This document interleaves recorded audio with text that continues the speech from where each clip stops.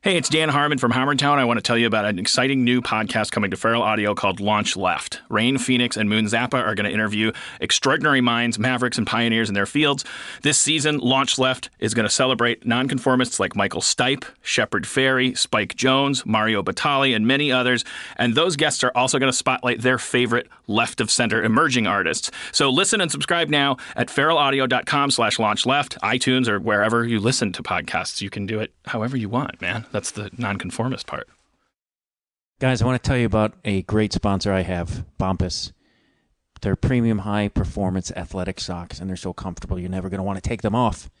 And because socks are the #1 requested item in homeless shelters, for every pair of socks purchased, Bombas donates one pair of those to those in need. Almost 1 million pairs donated to date.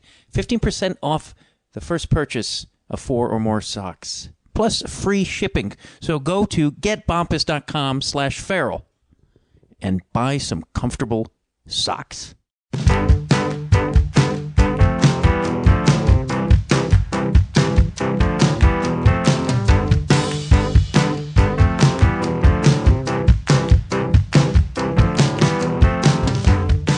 Hello, and welcome to Conversations with Matt Dwyer.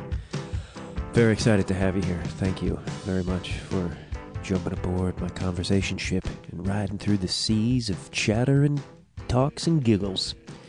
If you haven't listened to my show before, it is just what the title implies there. It is a conversation with me, Matt Dwyer.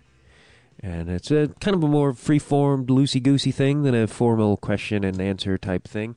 And today I'm really proud to have this guest. He's almost very difficult to label. He's a legendary publisher. He created the magazine The Realist, which is one of the most influential papers of all time. It was one of the first underground magazines. Paul Krasner also worked with Abby Hoffman. He was an abortion activist. He is a comedian, a writer, an author. The list goes on and on. He's a fascinating fucking guy, and we're going to get into that conversation real briefly, or real soon. I just want to point out something that happened recently. I'm not sure if you're aware of the NDAA Act.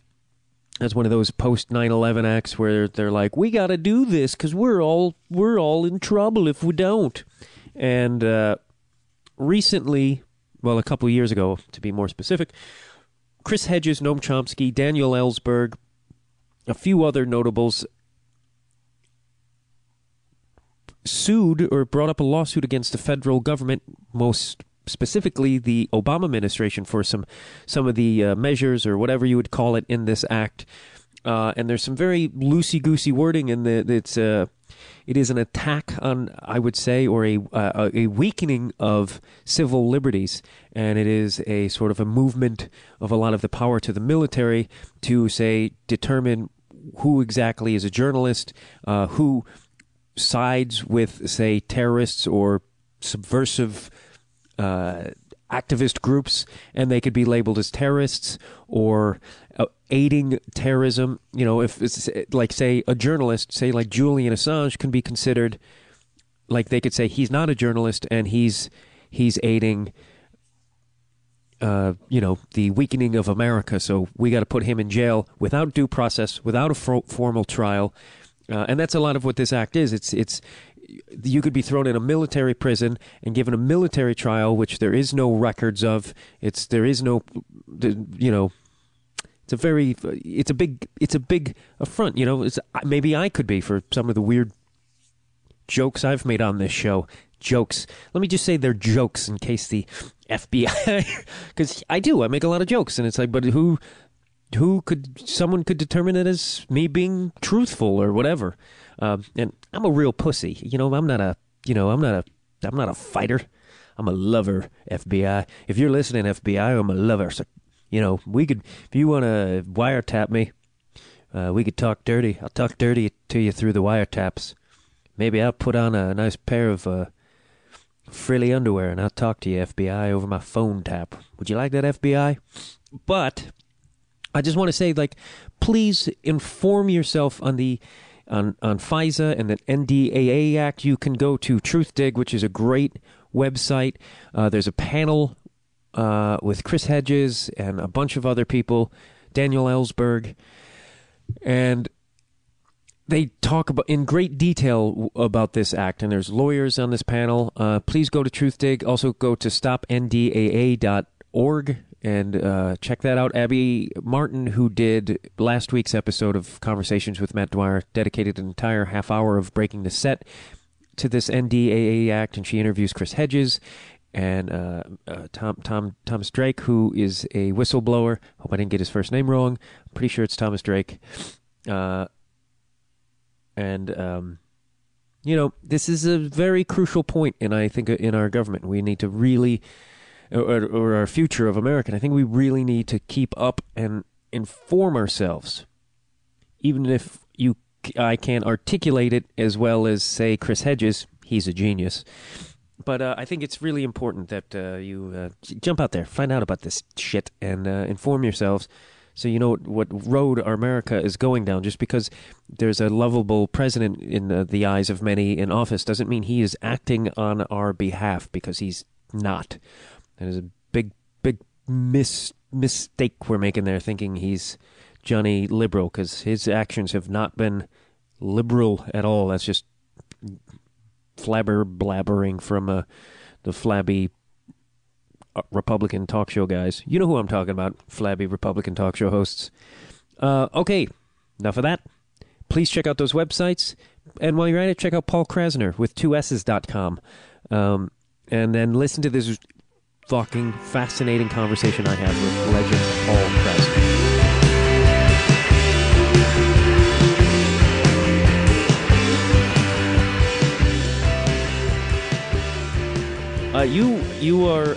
You are definitely a hard man to categorize. You are a comedian, a satirist, a publisher, an author.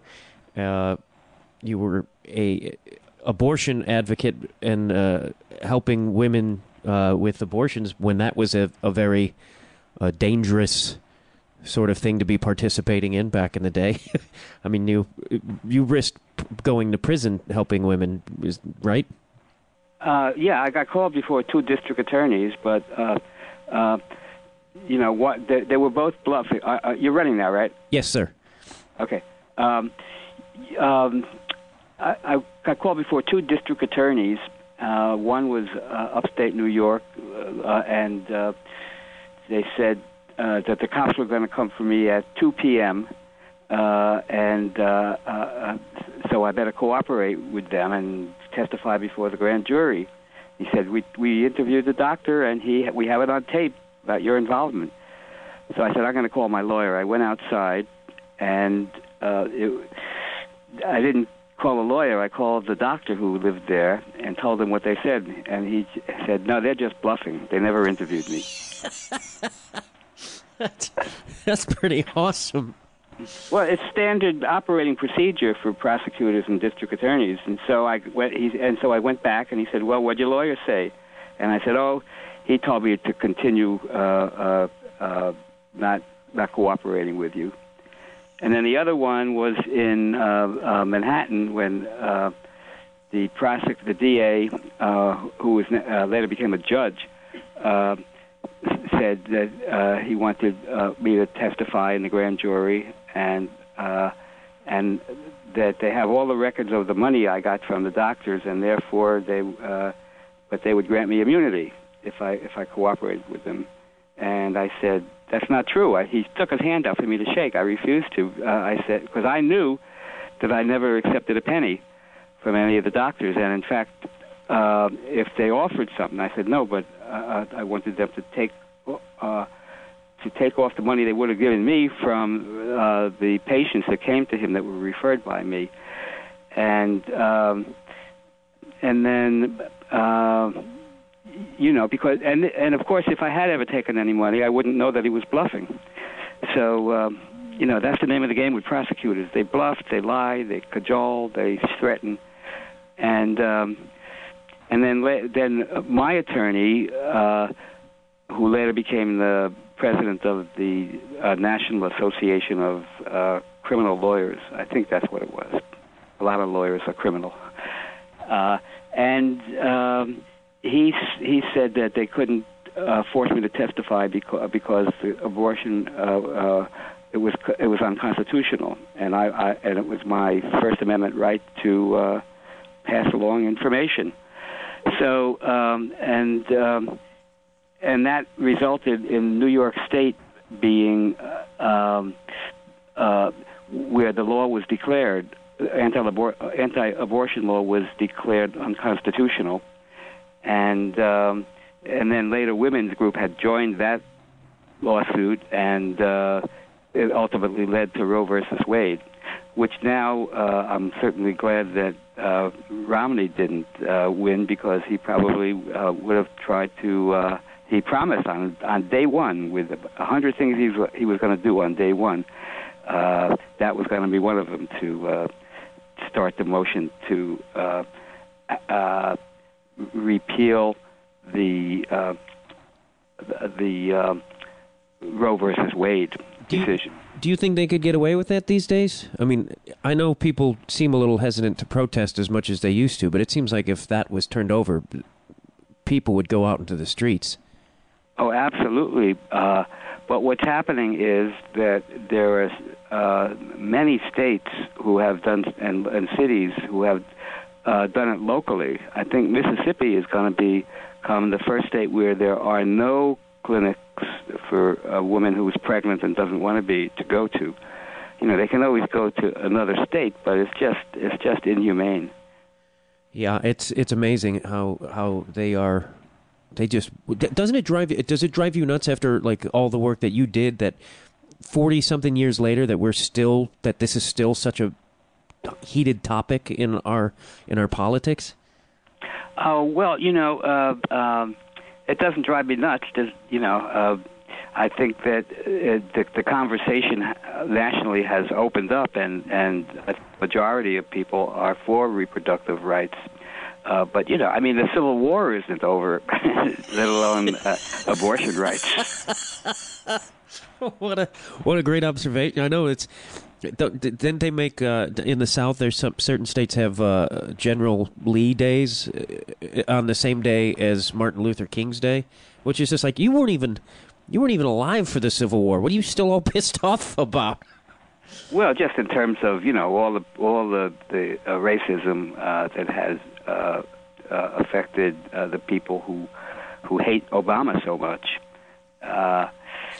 You know, they tried every possible way of insulting him and relating it to the fact that he's an African American, and it's you know, it's just really cruel attitudes towards him. I think the latest one floating around is that his father wasn't really his father, that it was somebody else. You know, they have never done this with any white president or all white presidents.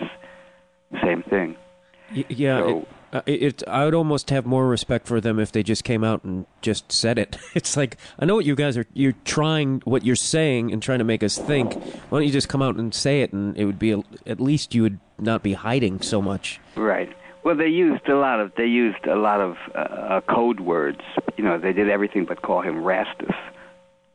Yeah, and we can thank Lee Atwater for a lot of that couched racism back in when he kicked off the phrase. What was it? Welfare queens, which was his way of saying the N-word without saying it for old Reagan there. There were a lot of intimations like that, and you know, that he was really born in Kenya. Everything they could do to bring him down.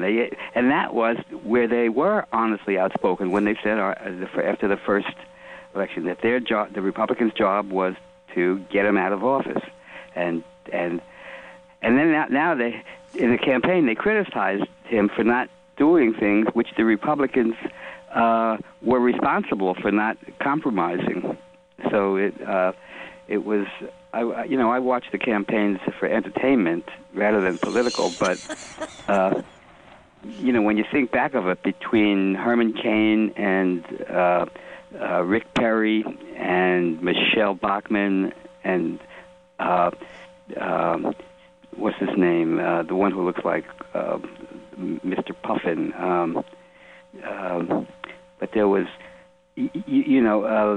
all of them were like clowns coming out of a Volkswagen, and so it wasn't that Mitt Romney was the best. He was the least crazy. It was. I just saw some clip of Herman Cain the other day talking about, like, if you're not rich, it's your fault. And it's like... Oh, yeah. That's because he figures he deserved to be rich, so that he looks... Then other people deserve to be poor. They have to justify their own existence in order to be that snobbish and superior. Was it, because you were obviously very politically active in the 60s and the 70s, and it's like, has it always been this batshit crazy, or is it just seem a little bit more batshit crazy these days because there's so much more press? Well, yeah, I think the internet made a big difference because the crazies had, they used to say that we have a free press if you have a press. But the internet has served that purpose for evil and good in terms of communicating and organizing, and so a lot of the hatred was there, but hiding under the rocks, and with the all of the innumerable websites, people can say whatever they want.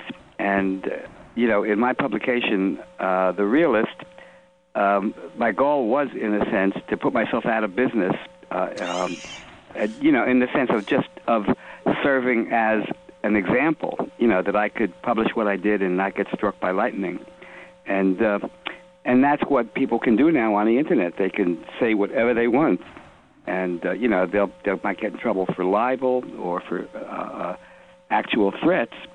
But in terms of concepts, and language, even, the World Wide Web is a liberation of communication.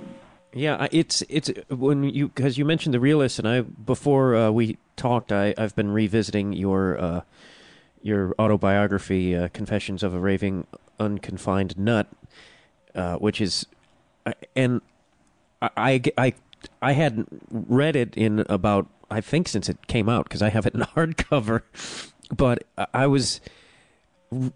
I forgot how influential The Realist was on so many levels. Like, I kind of feel like, and I know in the book you talk about how Lenny Bruce was an influence on you, but The Realist also influenced him to go further, and I feel like if it wasn't for your publication, we probably wouldn't have had I don't think that, like, the tone of Saturday Night Live's original comedy would have been there without you. Is that? Am I? Well, off? No. I think those kind of programming might have happened already, just as part of the evolution of satire. But what was gratifying to me was that not only was Lenny influenced by what I published, but also George Carlin and Louis Black, and what I like about that is that they have been an influence on so many others who don't even know my work. But so I was just happy to be able to have that my work was appreciated by people who influenced others. So there's a continuing pattern, with or without me. Yeah. Do you feel? Because I feel like I was very drawn to that comedy of the 60s and 70s, and I feel like no one goes that far anymore. Do you feel like we've become too safe or too overly sensitive? Because I feel there's very few people who go that way, and now it's like almost it's wrong to be angry as a comedian, and it's wrong. People turn off when you socially criticize. It seems, at least from my experience in audiences in L.A. Do you think comedy has sort of been in kind of a soft stage for the last, I feel like, a while? Well, there are, like books and movies and TV, I think it was Mel Brooks who said that 95% of everything is crap. And so that top 5% is there. So there are outstanding comedians who are courageous in what they do, like Bill Maher, for example, and Louis Black, who's not angry in person, but he plays an angry comic on TV.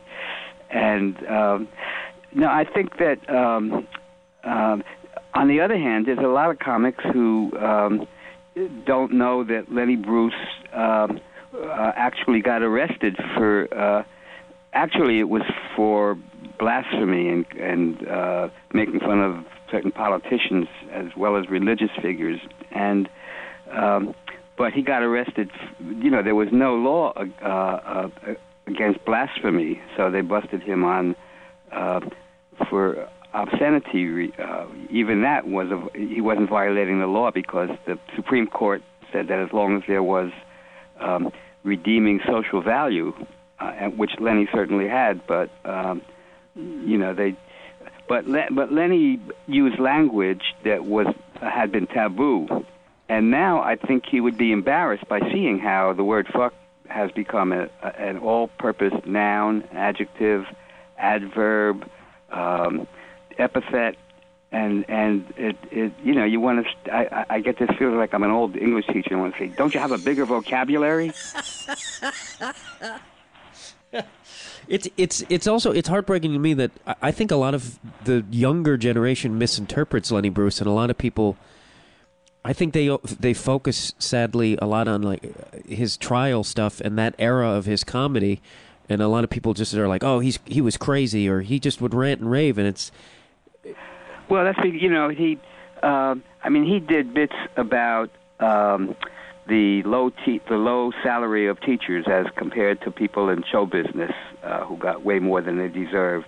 He talked about nuclear testing. He talked about abortion rights. He talked about the hypocrisy of the drug war. I mean, he was way ahead of his time, breaking those taboos on stage, and on ideas and concepts that have now in dialogue among the mainstream press, and people have changed their minds about things because they've broken through the brainwashing of mainstream culture, and that's what happened in the '60s. You know, the counterculture exploded out of the banality and repression of the Eisenhower-Nixon years. And I feel the same thing is happening again around the globe, an evolutionary jump in consciousness. And you know, Arab Spring, and all the follow-ups to that, and the Occupy Wall Street in this country are symptoms of that breaking through brainwashing that has started at birth, really. You know, even before language, you can interpret what the taboos are. Yeah, I wanted to ask you about the Occupy movement, because what your take was on it, because it's been a constant theme in my show, and so many people have different views on it, and it does seem like that to me that the beginning of Occupy was. There's been a bubbling under the surface, and I feel like we're about to enter into a very tumultuous time and a very critical time, sort of possibly as big of a turning point as the '60s. Do you agree or disagree with that at all? Oh, I agree. I think that, you know, I had been wavering between optimism and despair, and then when the Occupy movement came on the scene, I leaned more, my compass leaned more to a sense of hope. And they used their imagination, and you know, the press didn't want to didn't start really giving them any attention until the police came in and used the pepper spray, and then suddenly, okay, a little violence, we can publish it now. Yeah, you know, the TV shows, especially local ones, but also the networks and the cable news shows. The slogan was if it bleeds, it leads, meaning that if there was some kind of violence, that it would be the opening headlines of the news channels. Yeah, it's infuriating to me that like the Westboro, Memphis, the Baptist Church gets so much press, and I recently discovered that that's a 40-member church group, and it's like I feel like I can't help but think that they're a media-created issue, because if you didn't give 40 people attention, I feel like they would just go away, but they keep stoking that fire. And like the Occupy people are doing some real revolutionary thing, like their debt jubilee, and that gets no press at all except for like various alternative internet media. Well, no, it gets around, and besides that their younger people are depending on the internet media for their news more than newspapers and magazines that you actually hold up in your hands and touch. Newsweek has just gone out of business. They'll still be online, but it's a this whole generation is being wired differently, and take for granted for electronic devices that I'm still in awe of and think of it as electronic magic. I'm still perplexed by my toaster half the time. So yeah, right. And yeah, you were commenting on that you saw continuity between what the Yippies were doing and what the Occupy movement, and I was curious if there was any way you could expand on that, because the Yippies were very theatrical, and there was definitely a humor to the way they protested, which I really thought was pretty incredible. Yeah, well, you mentioned my autobiography, How to Talk, that's Lenny's, Confessions of a Raving Unconfined Nut, Misadventures in the Counterculture, and you have the very first edition, but recently an updated and expanded edition was published, which is available on my website, which is paulkrasner.com, and there's an extra new chapter in it called Bloopers and Outtakes, the parts left out of this book. And there's a little section in that chapter comparing and contrasting the Yippies and the Occupy movement. The difference was that then, we had no advertising budget and had to pull stunts like dropping money in the stock exchange, or Abby Hoffman invented a fake drug called lace, which was really a takeoff on the cops' mace, rather. And lace was supposedly a mixture of LSD and what was it? That there was some kind of thing that was absorbed by. No, it was it absorbed something into the skin, and so the idea was that it was an aphrodisiac, and so we held a press conference where the reporters came and saw there were a few mattresses on the floor of Abby and Anita Hoffman's living room, and they sprayed with a water gun, a few of them, and they started disrobing and making love there while the reporters took notes. And, what they were really spraying was a novelty item from Thailand or somewhere, Shapiro's Disappearo. It would look like purple if you sprayed it on your skin, and then it would disappear. And the purpose of each of these things, throwing money in Wall Street, they had called a press conference, and so when we went outside, there were reporters, and then we could talk to them about the relationship between Wall Street and the war in Vietnam at that point. And so that was a comparison with the Occupy Wall Street movement.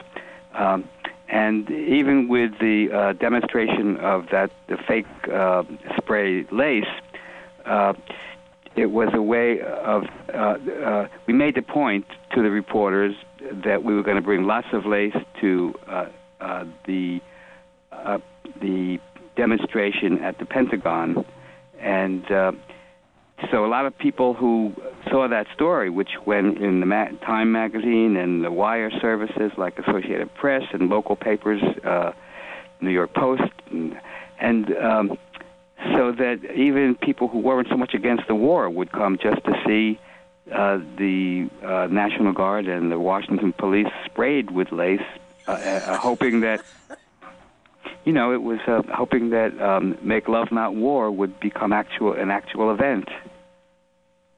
That's so great. It's and I think a lot of people forget a lot of these things were done with humor, because I think there's people out there that still believe that when you were trying to make the Pentagon hover, which you also talk about in your autobiography, I think some people think that these crazy hippies thought they could do it, and you were just doing it to get attention. Well, it was, it was, and the people at the Pentagon were, when we tried to get a permit to do that, and they said, well, yes, but you can only you can't raise the Pentagon more than, I think it was like 20 feet, because that was how big their ladders were, so they could pull it down again. So they went along with the gag. And then we went outside and talked to the press, and we could say what went on in there, and so they could quote it and what we said, so that it was mutual manipulation. We gave them good copy, and they gave us good free publicity. So it was. So we were, in effect, manipulating the media, but it was mutual manipulation. And now, the internet has changed the nature of protest. We used to have a mimeograph machine. People don't even know what that is these days, but you get ink all over you and then have to put them in envelopes, fold them up, put stamps on and mail them. And online, you can just send a whole bunch to a whole bunch of people at the same time, immediately, and it helped to organize demonstrations. Yeah, it's interesting because a lot of the activists of the 60s they were famous, and that's definitely missing from, I think, activism these days. There is no Abby Hoffman or Martin Luther King even. It's become more, at least with the Occupy, they've become a lot more secretive, or that anonymous group, which... Well, it's not that it was... I think the difference was that the Yippies were a myth. We gave a name to a phenomenon that already existed, which was a kind of amalgamation of stoned hippies and straight political activists. And they began... so that was a phenomenon that already existed, and Yippies was the name to give it, just so the press could have a who for the who, what, when, why, and where. And whereas the Occupy movement, the Yippies started as a myth and became a reality. The Occupy movement started as a movement with lots of people in it, and didn't need, and they became a myth in the sense that a living myth. And the thing was that they didn't have to do the kind of stunts that we did to get attention, because their numbers and their mere presence and their activities were provided the media something. And so, and they got, police infiltration, and that was another comparison. But these are people who, were, whereas the Yippies were essentially countercultural and made the connection between the right to smoke pot and the inhumane injustice of the war. And now smoking pot is taken for granted as a freedom, and as indicated by the two states that got legalized recreational smoking, not just medical marijuana. So, it is all evolution, but the dinosaurs wanted to stay too. And I think of the two-party system in America as the dinosaur follies. Do you approve of Obama and his administration, or does that? Because I saw some clip of you talking about drone attacks, which of course could have been during the Bush years, but I just wondered because it seems to me a lot of Obama's negative points don't get into the press as much as they should, like the drone attacks and some of the... Oh, I think they are. I write letters to the editor occasionally, and often they don't get printed, but I did one recently saying that it was to the LA Times that there was a... when the massacre in Newtown occurred, and my letters stated that Obama wept for those 20 children who got killed, but he didn't weep for the 178 children that had been killed by drones in Yemen and Pakistan. So, there are many negative things about him. The fact that he didn't speak out about marijuana, even though he was a smoker when he was young. And a reporter asked him about, and said, well, did you inhale? And Obama made the point. He said, well, yeah, that was the purpose of it. But, if he had gotten busted and had even whether or not he had to spend time in prison, he wouldn't have become he wouldn't have been an author of best-selling books. He wouldn't have been elected president. So it was a kind of hypocrisy on his part, but he wants to get elected, and I think he'll be, perhaps, this may just be wishful thinking, but I think he's going to be a little bit more outspoken in the second term because he doesn't have to worry about whether he'll be reelected anymore. I hope he is. I know that the drone attacks have definitely gone up already within this year, and that is alarming to me. I would like to see him come through with his, because he said he was going to pass legislation to sort of defend whistleblowers, but he's also hasn't done much to help some of the whistleblowers like Julian Assange and Bradley Manning, which is really upsetting to me. I mean, I think what Bradley Manning did was heroic and up there with what Mr. Ellsberg did back in the 70s. Oh, I agree. And with all of the disappointments I have about Obama, he's still better than the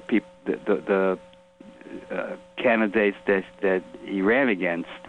And, if you think about how horrible it would be now if it was Mitt Romney who was inaugurated, it would be a nightmare. I'd still be in bed with my blankets over my head. Yeah, and they probably would have sold the blankets to you. It's interesting because in your book I was reading a quote about you were talking about fear of how fear in society it doesn't help humor, and I couldn't help but thinking about there was so much fear back in the 60s, and there's so much fear these days, and has that just always been a prevailing element of our government, that they just got to keep cramming fear down our throat, or was it a different kind of fear in the 60s? Well, Fidel Castro said, "We shall not die of fear; we shall die laughing," and it's.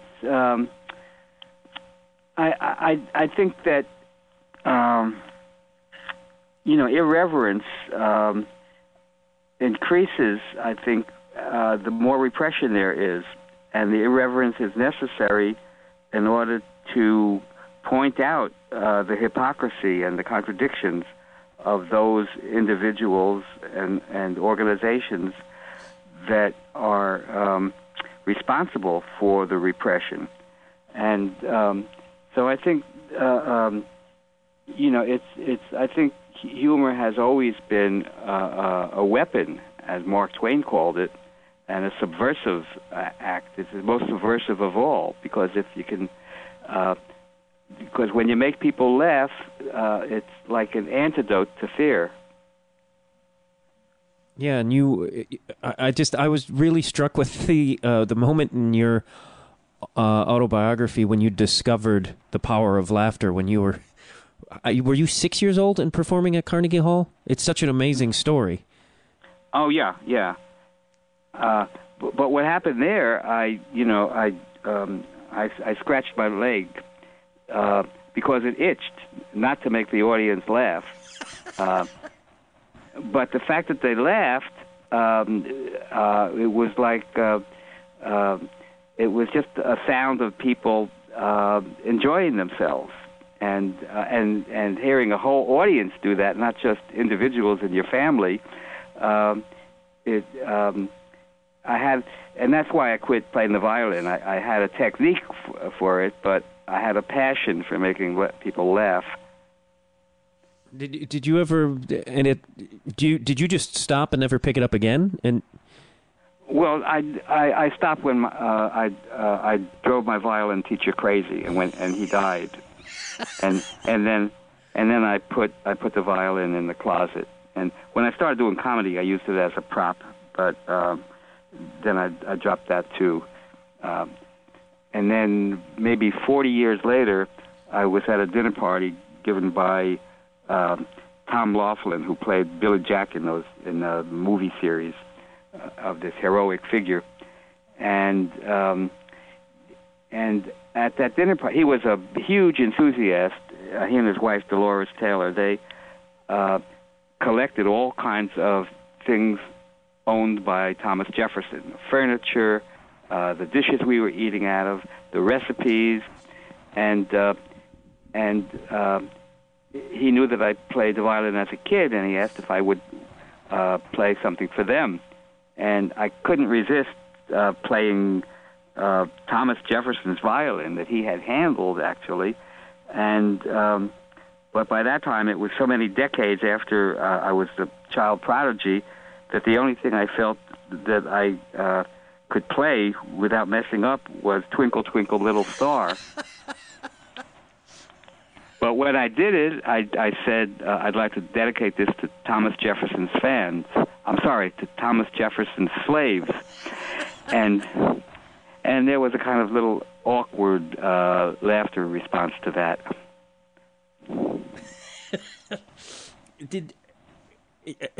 To sort of go back to the Lenny Bruce thing, there was something. Are you familiar with who Del Close is? I'm sure you know who Del Close is, right? Oh, Del Close was a good friend, yes. Oh, was he a good friend of yours? 'Cause I met him in New York. We were sitting on stools next to each other in a little Italian restaurant on the Lower East Side, and he had a Stanislavski book in the acting teacher in his pocket.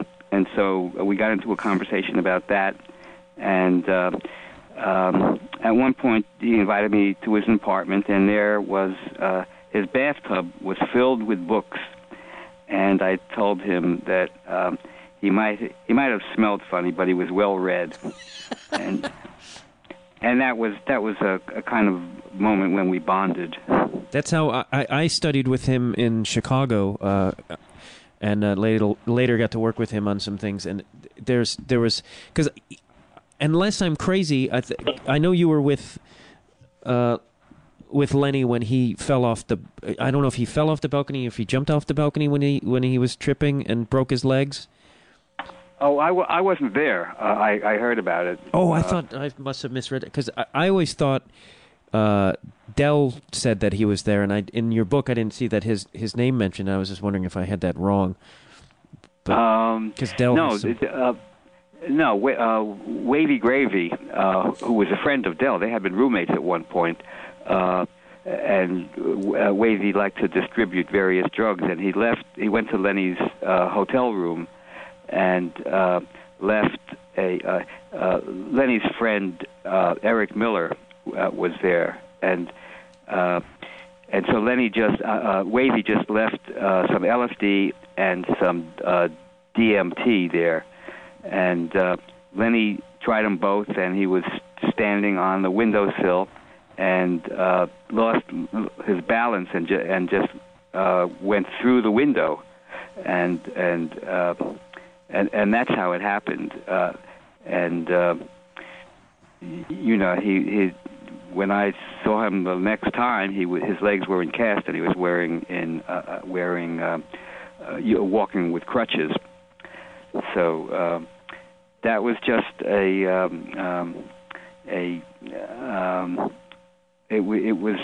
was not something that he had on his to-do list.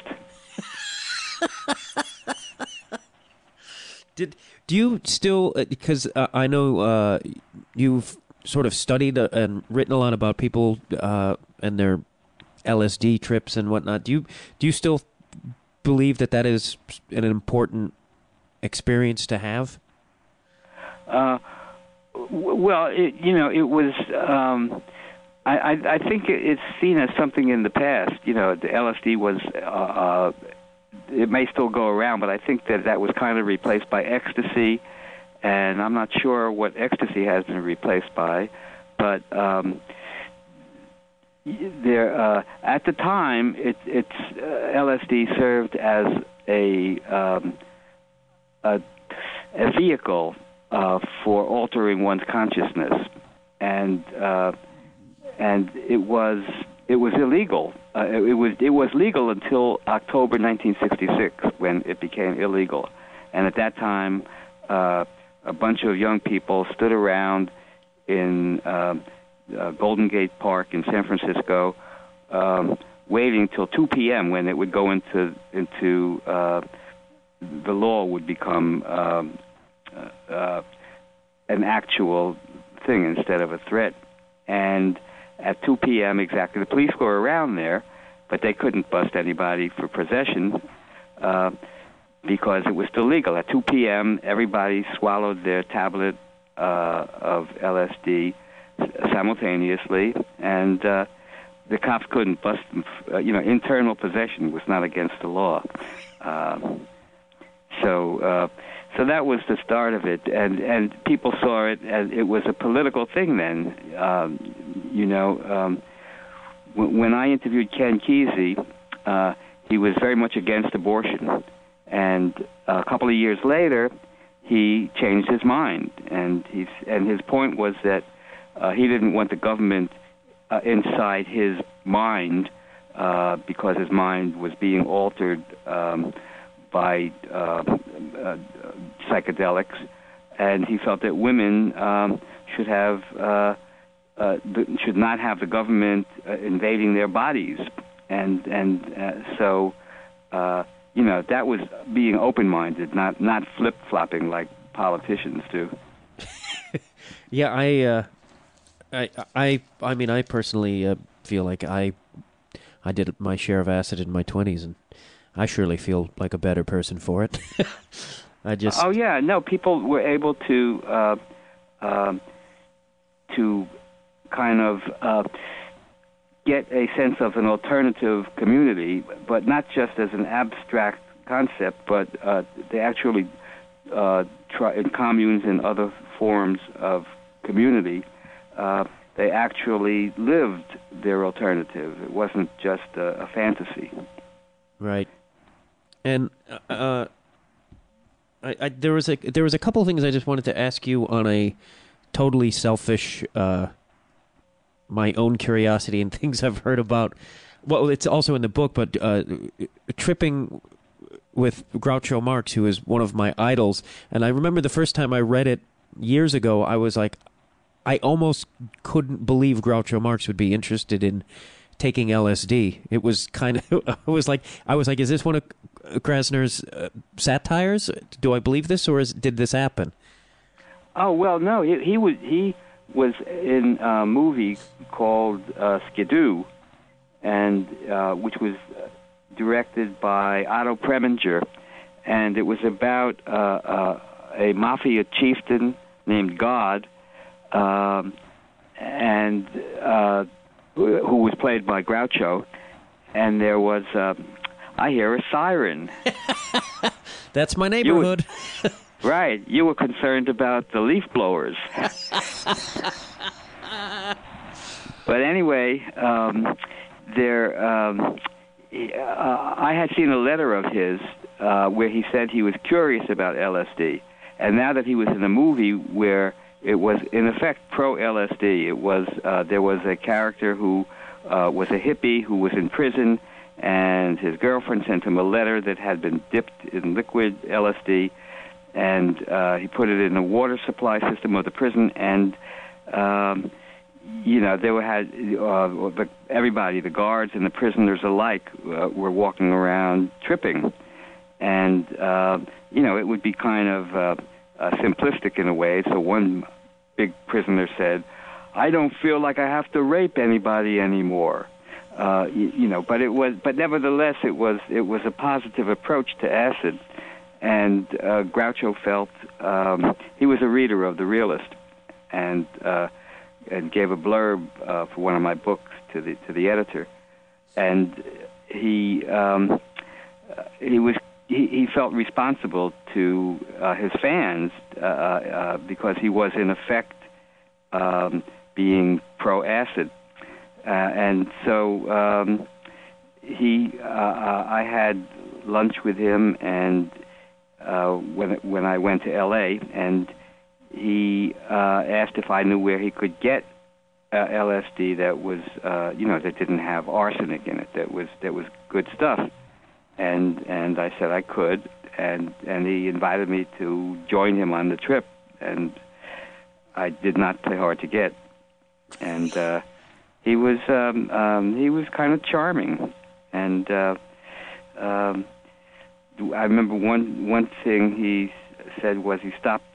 He went in to urinate, and he came back and he said, the whole human body is a miracle, and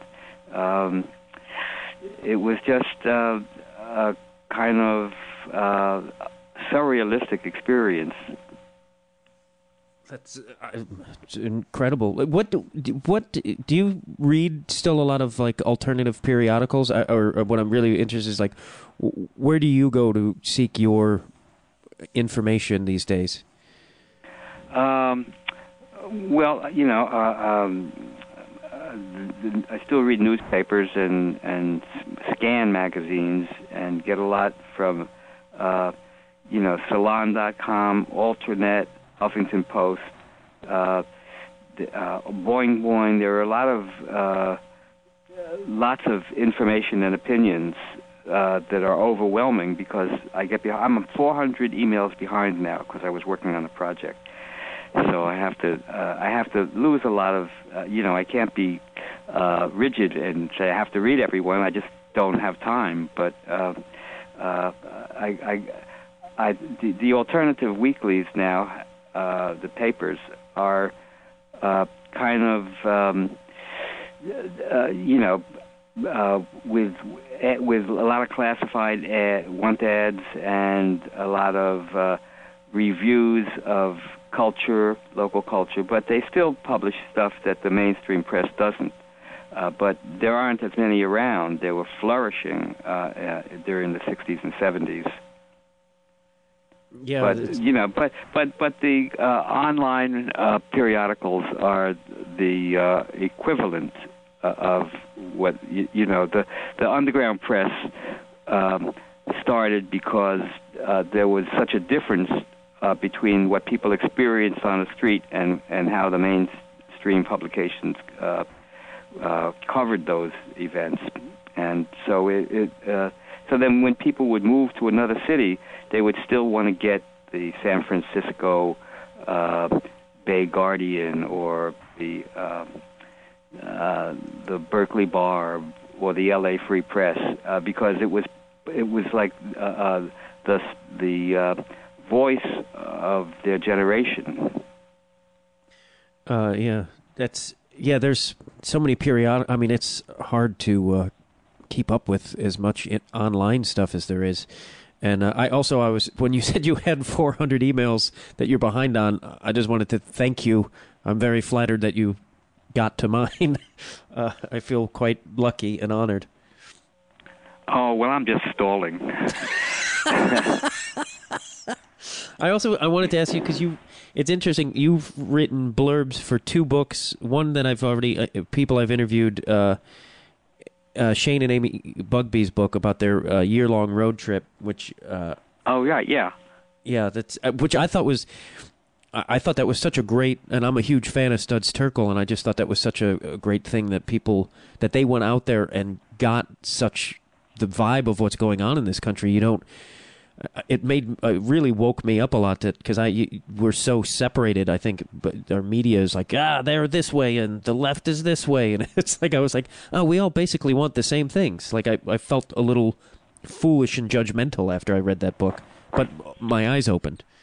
Oh, well, that's why I said it was bittersweet, because he examined all of the struggles that people were doing, to try and get a compassionate culture, and then it led into how people were doing things to help bring that into focus.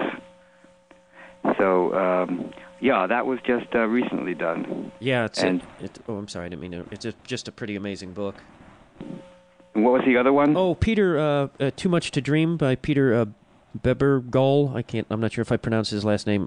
He was a Dungeons and Dragons guy and did a lot of acid. So. Oh, yeah.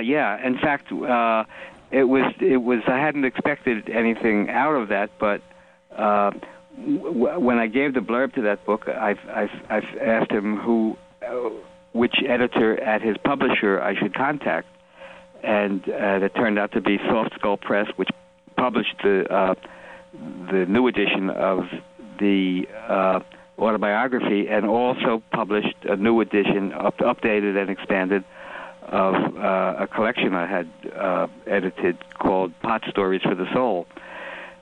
So those 2 books, I had a hard time finding a publisher for them, and then his editor said that when she took the job, she wanted to have a nice book about pot, and so she immediately signed me up for those 2 books. So that was like a nice byproduct of doing the blurb. Oh, are you working on any books now, or anything? Is there anything coming up in that regard? A novel inspired by Lenny Bruce, and it's about a contemporary comedian like him. But that'll probably take me another year or 2 to complete. So that's my as Ken Kesey called it, my current obsession. Well, I want to thank you for your time, Mr. Krasner. I felt very honored and lucky to have gotten to speak with you today. Well, I appreciate it, Matt, and there were good, stimulating questions, so it was a nice exchange. Well, thank you. And your website, again, is just, I want to make sure we plug everything, because your books are available at paulkrasner.com. Yeah, not only books, but there's also the Disneyland Memorial Orgy poster, which was originally published in black and white in '67, but in 2005, a former employee of the Disney company who prefers to remain anonymous colored it digitally in authentic Disney colors. So, and your listeners can see that image on the website. Is fuck communism on there as well? No, I didn't do that. That I think people now wouldn't get the irony of it. They would say, "Yeah, fuck communism." whereas when it was published first in 1964, the conservatives who were so fanatical about anti-communism, but they were also prudes and couldn't say the word fuck, so they were torn between their prudishness and their anti-communist aspect. So it was a nice little bit of a compromise for them to actually want the poster. And there's so many great stories like that in your book, and which I don't want to keep talking about because I after rereading the book before we talked, and now I'm going to have to get the new edition because it's inspiring also because it makes you want to do more. It made me want to create more as well as be active more, which is and your book also made me want to smoke more pot and trip again. That's nice feedback for any writer, so I appreciate it. And it was interesting because you were talking about, and I meant to bring this up earlier, but because you were talking about grand juries and the kind of the fuck communist point reminded me. Are you aware of these grand jury situations going around up and down the West Coast with environmental and animal rights activists? Yeah, they're increasing, and they have government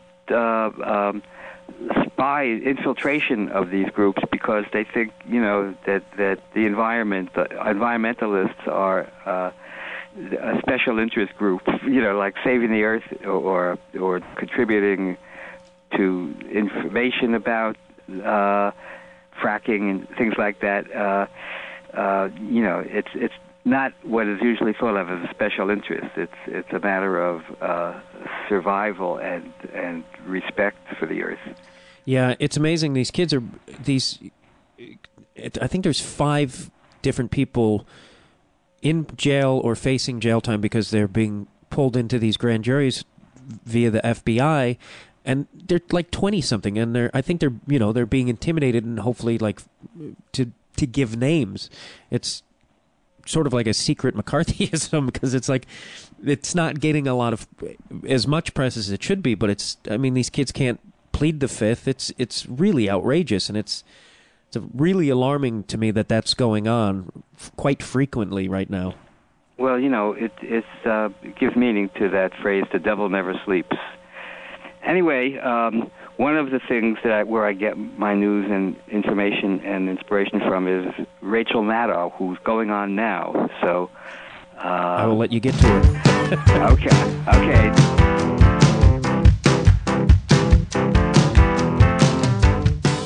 Thank you very much for listening to Conversations with Matt Dwyer. If you enjoyed the show, please do me a huge favor and donate some money. I have to buy a lot of books and periodicals and craziness. Food. I need food. I spend a lot of time on this podcast. It's like a full-time job, if not more. And so I do my best to give you a good show and sacrifice a lot my own life. But please donate. If you can't afford to donate, I understand. Tough times. You can go through my web link there on my page. There's an Amazon link at my feralaudio.com page, and you could purchase bullshit there that you need in life, and I get a kickback of that. Also, follow me on Twitter, Matt_Dwyer at twitter.com. I have 2 Tumblr pages, superdupermattdwyer.tumblr.com and conversationswithmattdwyer.tumblr.com, that's all just solely about the show. Thank you very much for listening. God bless you. That's the God of your choice. I'm not going to impose anything on you. Power to the people, everybody.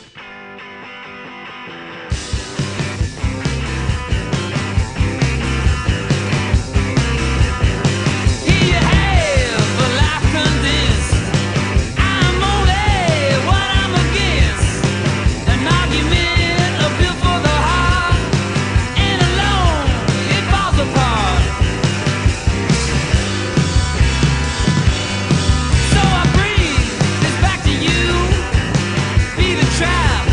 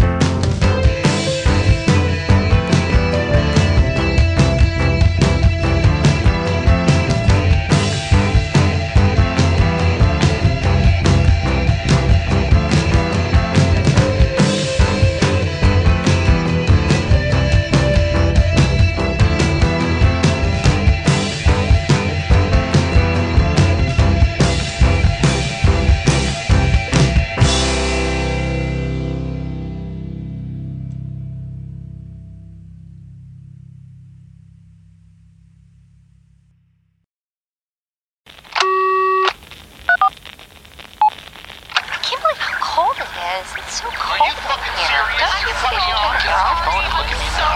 Now you think so. I think it's so weird. As a branch of the United States government,